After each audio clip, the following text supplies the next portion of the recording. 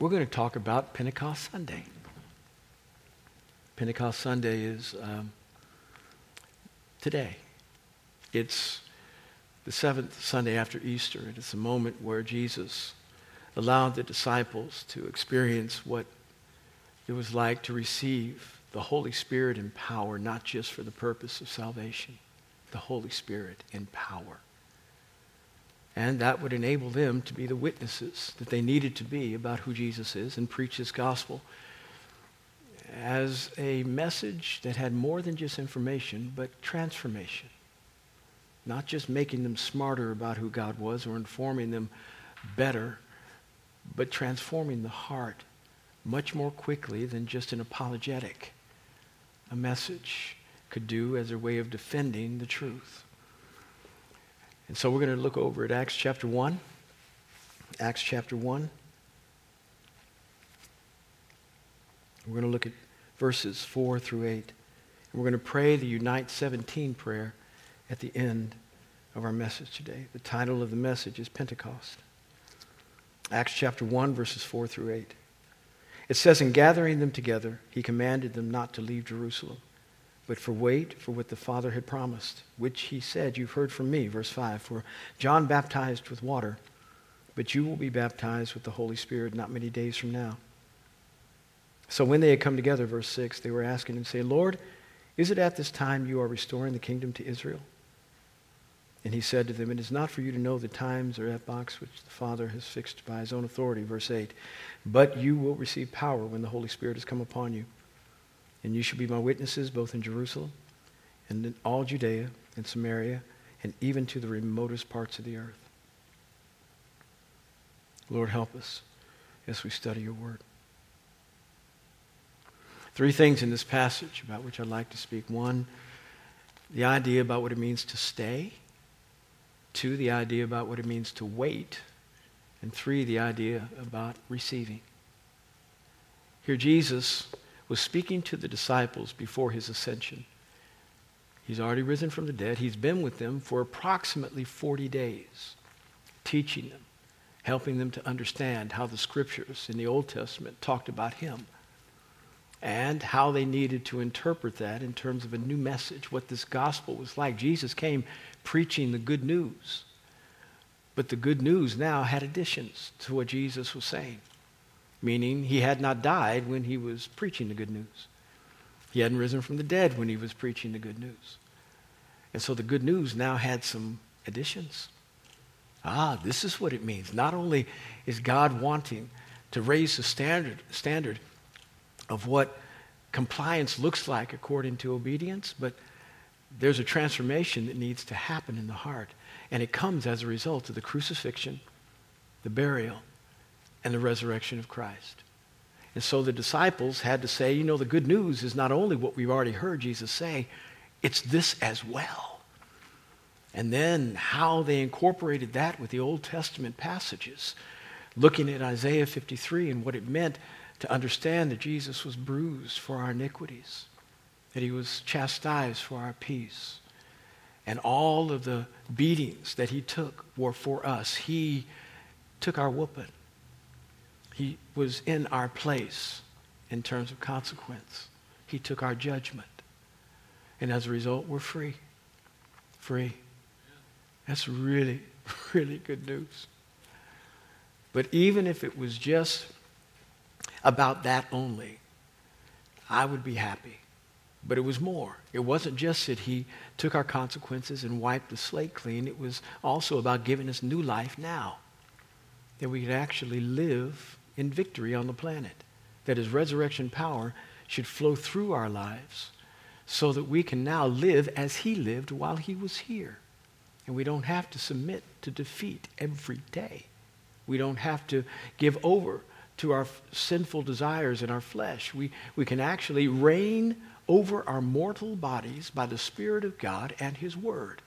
Why? Because he who has died, Paul says in Romans chapter 6, is freed from sin. And if I have died with Christ, I am no longer a slave to that old master. I don't have to do what it says. I can experience transformation in my life whereby I can say no to sin and yes to God. so I can live well here. Beautiful. So the resurrection power allows us to live well here. His death allows us the freedom of not having to suffer the consequences of our misdeeds and bypassing what it means to experience the second death, judgment for all of our sins. It is beautiful. And so this 40-day period was the processing of all of that information and more. What a conference. What a conference. Now, Jesus would pop in and out. I don't know how he did it. It's something about a resurrected body that is no longer bound by material things.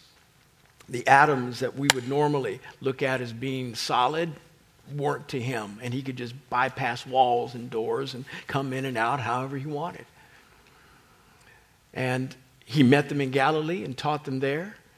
And he stayed with them these 40 days. And here he says his last words for the most part.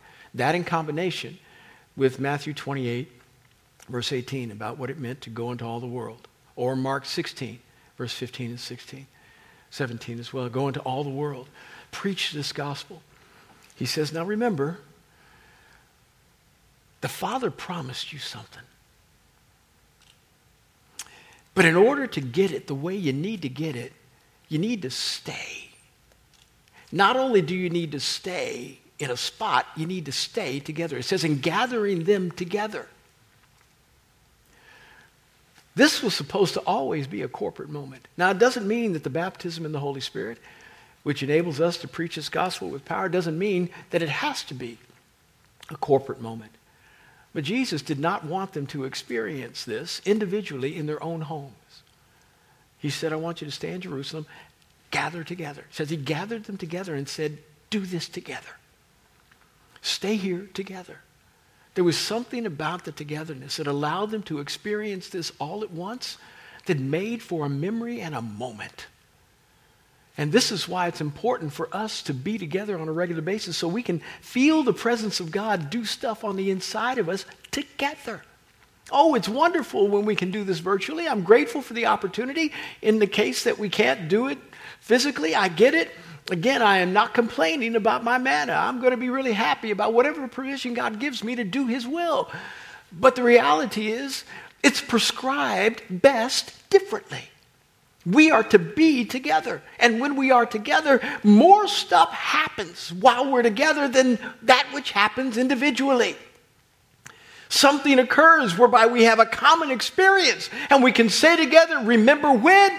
And then hold one another accountable for what each experienced and each heard and each went through and say, listen, I remember, I know what God did on the inside of you. I saw that. Listen, God has enabled you now to do stuff you didn't used to do. There's something about being together.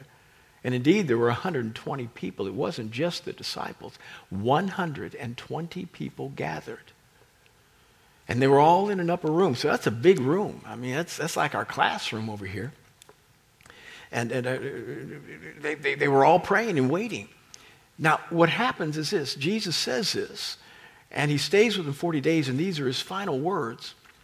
But the event wouldn't happen for another 10. So we call this Pentecost Sunday because it comes in line with the Feast of Pentecost that was in the Jewish calendar. So there were 3 feasts that the Israelites had to come to every year. All the men, God said. One is the Feast of Passover. One is the Feast of Pentecost. And the other is the Feast of Booths. The Feast of Passover was to remember what God did in delivering the Israelites from the Egyptians during the time of Moses. That they came out with victory without lifting a sword. The Lord did it all by himself. 2 million people strong, if not more. Amazing victory. And the Passover was that if they had killed the lamb the night before their departure, there was a plague of death that would come upon the firstborn of all the land. And if whoever killed the lamb and then put the blood of that lamb on the lintels of their door, their threshold, the plague would pass by. And so all the Israelites did that. And nobody in their camp died. But the Egyptians did not believe in God, and they would not do what he said. And so they experienced a different moment. As a result, the Egyptians said, please go from us. Leave us. Don't ever come back to us. And the Israelites went out, and they went out with more stuff than they ever thought they would have. All they had to do was ask their neighbors, could we have some provisions because we don't have much on the road? And their neighbors gave them whatever, silver and gold, because they thought, if we offer to you, we are offering to your God, and maybe he will alleviate our pain. And they came out wealthy. That's Passover. The death passed over. Pentecost happened roughly 50 days later. And that was the feast of ingathering, the first fruits. This was the first harvest that Israel would bring in. And they were to appear before God thanking him for the bountiful harvest he provided. And then there was the Feast of Booths. And that helped the people of Israel remember that their ancestors wandered in the wilderness for 40 years. And they lived in tents, had no homes. And they were to come and celebrate that moment. And indeed, for 7 days, live in tents. And then hear people preach about what God did while the Israelites were in the wilderness during the time of Moses. But the Feast of Pentecost and the Feast of Passover were 50 days apart. Jesus teaches for 40. And for the last 10, he says to the disciples, stay together and stay in Jerusalem. Now, Jerusalem was probably the last place these people wanted to stay. Remember, Jerusalem was where Jesus died. And Jerusalem is the place where they were probably looking for the disciples after they killed Jesus to make sure that they quelled this revival, this amazing thing that Jesus was doing. They wanted to stamp it out. And so the disciples were no place to be seen for the most part. They were on the run. John was the only one who appeared at the cross. Everybody else, we don't know where they were. There were some women. There's Mary, the mother of Jesus. Mary, the mother of James. Mary Magdalene, lots of Marys. But we can't find many other disciples. They had flown the coop because they were scared. If they did this to Jesus, they might do it to us. Jesus says, stay in Jerusalem. Can't you do what you want to do in Galilee? I'm just asking that you don't. I'm just asking. No. Why? Because there's a synergy here. 40 days was the time period at which Jesus was teaching. 10 days later, Pentecost would happen in Jerusalem. And there would be every Jew from every nation under heaven coming to participate in this feast. What God was trying to do is use this moment as leverage, saying, I'm going to pour out my Holy Spirit in a way that's going to be fantastic. And it's going to allow the mission that I have of reaching people all over the world to be better accomplished, in that people from all over the world are coming here. And they don't know. They're going to hear you. So wait together here. And I need 120 of you, because there's going to be some serious follow-up. Oh, Peter preached in Acts chapter 2, and it was a fabulous message. He was the only one that presented. Probably the best message he's ever preached.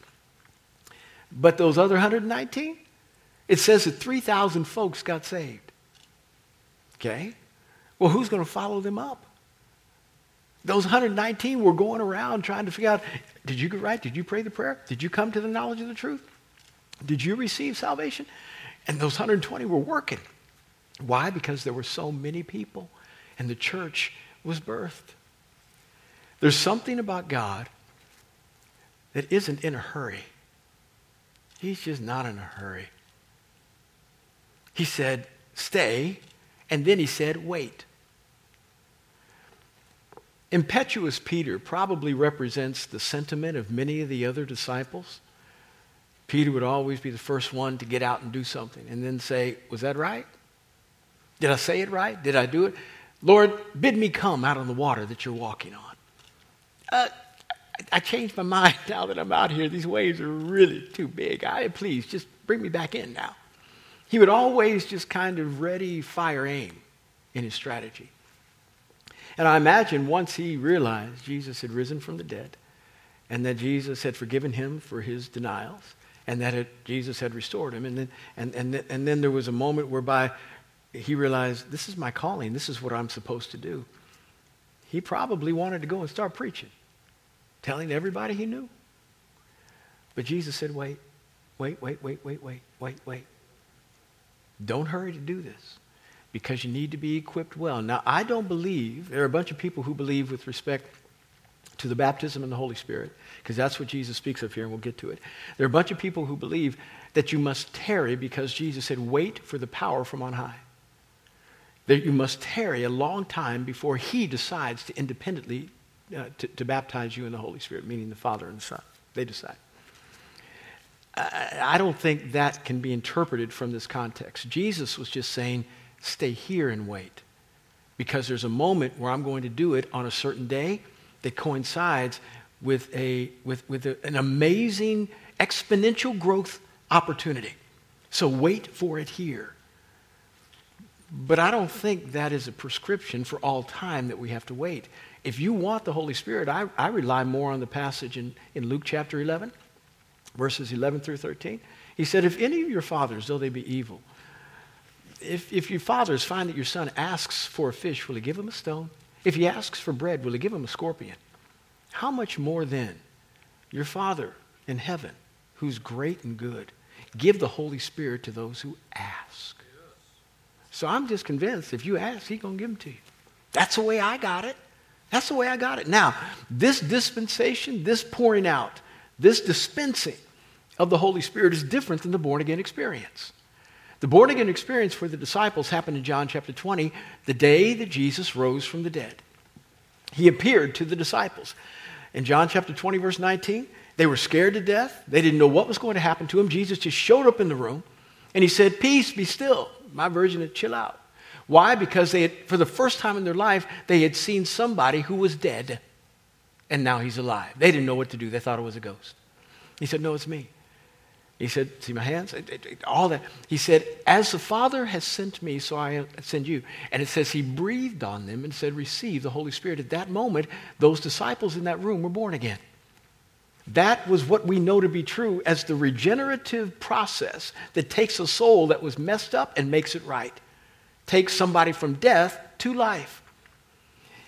Jesus used the imagery that was once used in the beginning with Adam and with God. When God made Adam, made him from the dust of the earth, it says he breathed into his nostrils the breath of life. Why did Jesus breathe on the disciples except to repeat the kind of imagery that was done in the creation? Because Jesus was now recreating. He was making people all new again. This is why he said to Nicodemus, you must be born again if you want to come into the kingdom. You got to start all over. Jesus was beginning again. And these disciples became new. They were regenerate in a minute. But here we have this second dispensing of the Holy Spirit. And Jesus said, you got to wait for it. So I imagine the disciples said, well, what was that back there?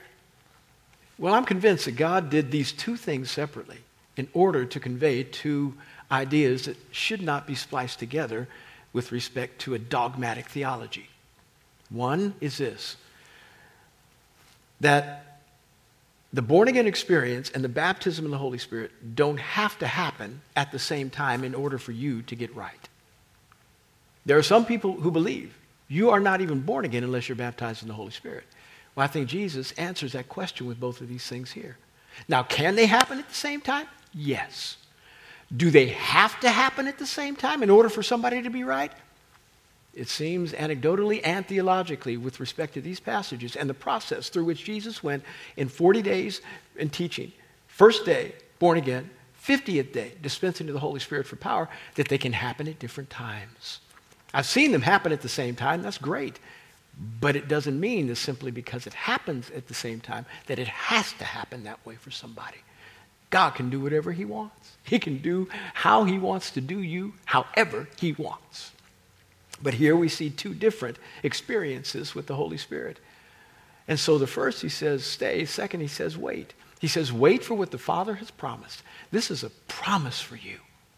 It's not just an idea that's an option if you want it. Though, from your perspective, it can be. Shouldn't be. You should really desire it.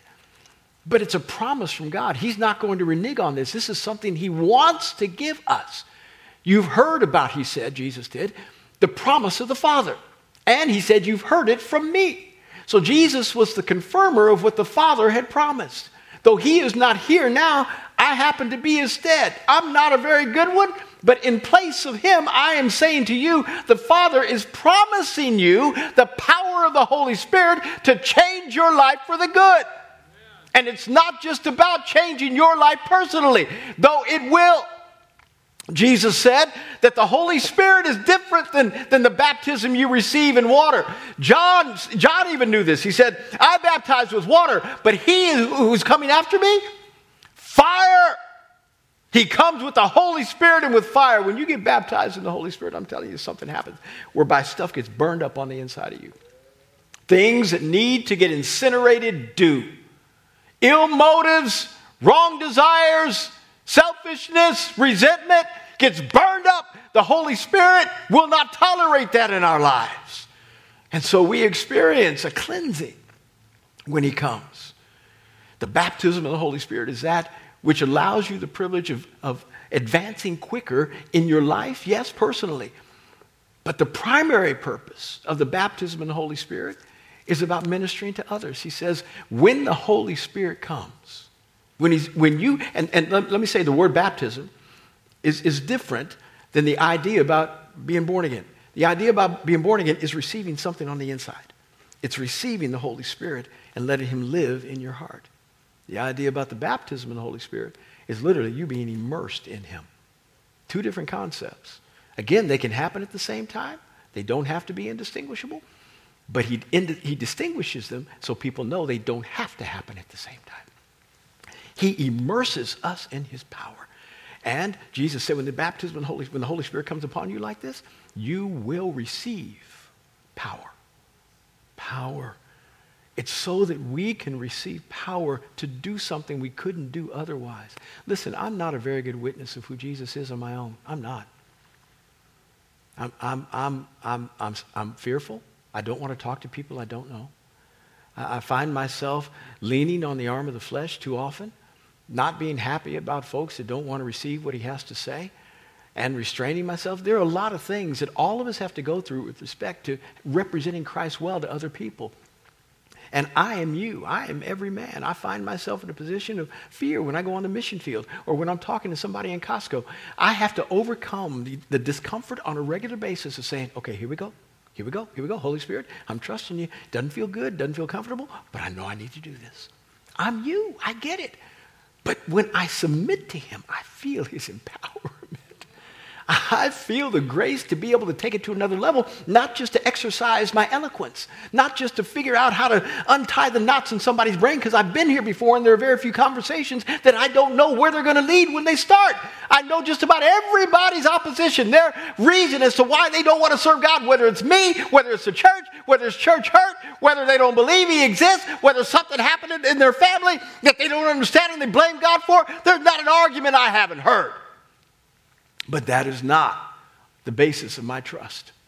Holy Spirit, what are you doing here? And it's amazing how the power begins to flow. I receive power. Sometimes God will give me a word about what they're going through. Word of knowledge. He'll just speak to me about that. He'll let me begin to talk about circumstances about which I don't know have any relevance to them. And all of a sudden, how did you know to talk about that? Power. And it has nothing to do with Brett. It has everything to do with Brett yielding himself. That's it. Just giving up and saying, Holy Spirit, move through me. You shall receive power when the Holy Spirit comes on you, and you will be my witnesses. A witness. Now, a witness is somebody who can verify what they saw with what they say. I know this to be true. And we can best verify who Jesus is by living, not just talking, by living and talking about who he is. But there's also a credibility that comes to us after we have accepted the responsibility of being his witness. You will be my witnesses, meaning you'll be able to say who I am to others, and they will believe you because I'm backing you. I'm making you credible. It's not just that you're smart and are able to say things, because I am empowering you to perform supernatural stuff, that you can actually utilize the 12 gifts that are found in the book of 1 Corinthians and those accompaniments that we see in Mark chapter 16, that he who believes in my name They will speak with new tongues. They will cast out devils. They will pick up deadly serpents, and it will not hurt them. They'll drink deadly poison, and it will not hurt them. They'll trample upon serpents and scorpions. Those things are accompaniments to the gospel, along with the power that exists in Corinthians chapter 12. And when we do that, it now evidences, hey, those fellows really are with God. God's backing them up. I witness what's happening whereby God's backing them, because that can't happen any other way. Wow, that's amazing. Credibility comes to you when you yield yourself to God and let him immerse you in himself. And not only credibility, but mission as I close. So when we receive, we get power, we get credibility and mission. You receive this power. You'll be my witnesses to the remotest parts of the earth. To Jerusalem, to Judea, to Samaria, and as far as the earth goes, you get to be my witnesses. Mission comes to us. Purpose comes to us. Now I realize most of you are not called to do what I do. I get it. I really do. And I'm glad you're called to do what you do, because not everybody should do what I do. But all of us ought to feel a sense of responsibility to witness about who Jesus is wherever we go, whenever a door is open, to make that happen. I'm not talking about some kind of weird presentation whereby you are forcing your way in your occupation, and now you're going to make sure that everybody understands who Jesus is on Monday morning by bringing your Bible and throwing it on the counter and saying we're all going to do Bible study before we begin this day. We're going to pray. Don't do that. That's just strange. That's just weird. And if your employer fires you, I can see why. Oh, I'll stand up and say, yes, they're a good Christian, but they shouldn't have done that. That's not proper. That's not why they are paying you. And so what you do is you look for opportunities outside of your regular employment while you are employed to make sure that your witness can be seen by others. And believe me, there are a bunch. People come to work with problems all the time. They're trying to figure out how in the world to write their kids. Their marriage is going bad. Their health isn't well. Their mama's hurting in the hospital. Oh, that's T-ball. Those are door-through jumpers. You don't just walk through, you jump through that. How can I pray for you? And then all of a sudden, as you pray for them, the Holy Spirit falls. And then you begin to sense things about what they're going through and who they are. And within 30 seconds, they've experienced a supernatural moment, and they don't know how. And they are thinking about you being the witness of Christ all day. They're waking up with thoughts about you. They go to bed with thoughts about you. Who is that person, and how did they get like that? Why? Because you're on mission. You've got a responsibility, wherever you are, to be the witness of Christ with power. And this is what the disciples had to wait for. And so I want to encourage you that your waiting cannot be and will not be in vain. The Holy Spirit will meet you. If you'll just ask him, Lord, fill me with your power. Baptize me in your Holy Spirit. The Lord will come and fill you. He'll do it.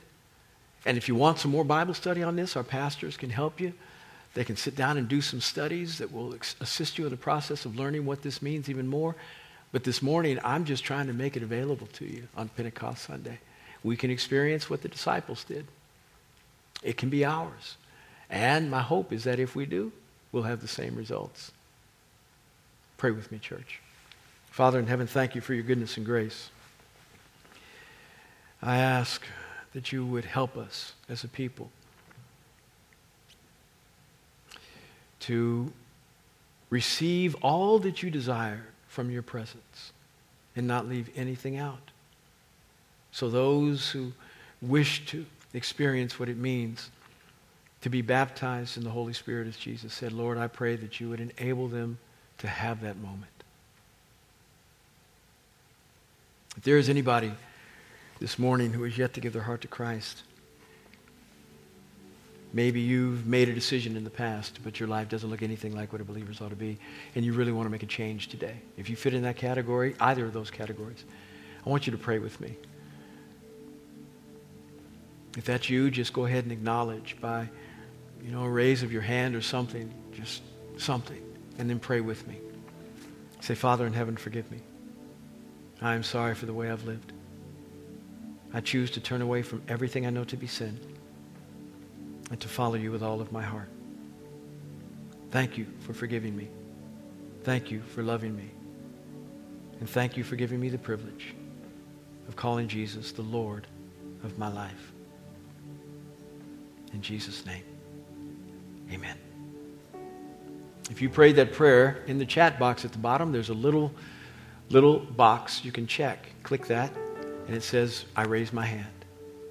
When you click, I raised my hand, another box will come up, and it will say, connect with someone. And somebody, if you click that one, somebody will contact you. If you don't want to do it like that, you can always text New Life to 25827. New Life to 25827, and somebody will contact you. And the reason we do this is we just want to help you.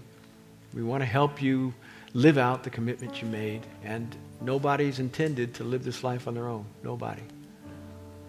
If you need prayer just generally, you can go to the very top, and you can say prayer. There's a prayer box at the chat box. Go ahead and click that, and the pastor will get in contact with you about your prayer needs. Church, love you. Think the best of you, the world of you.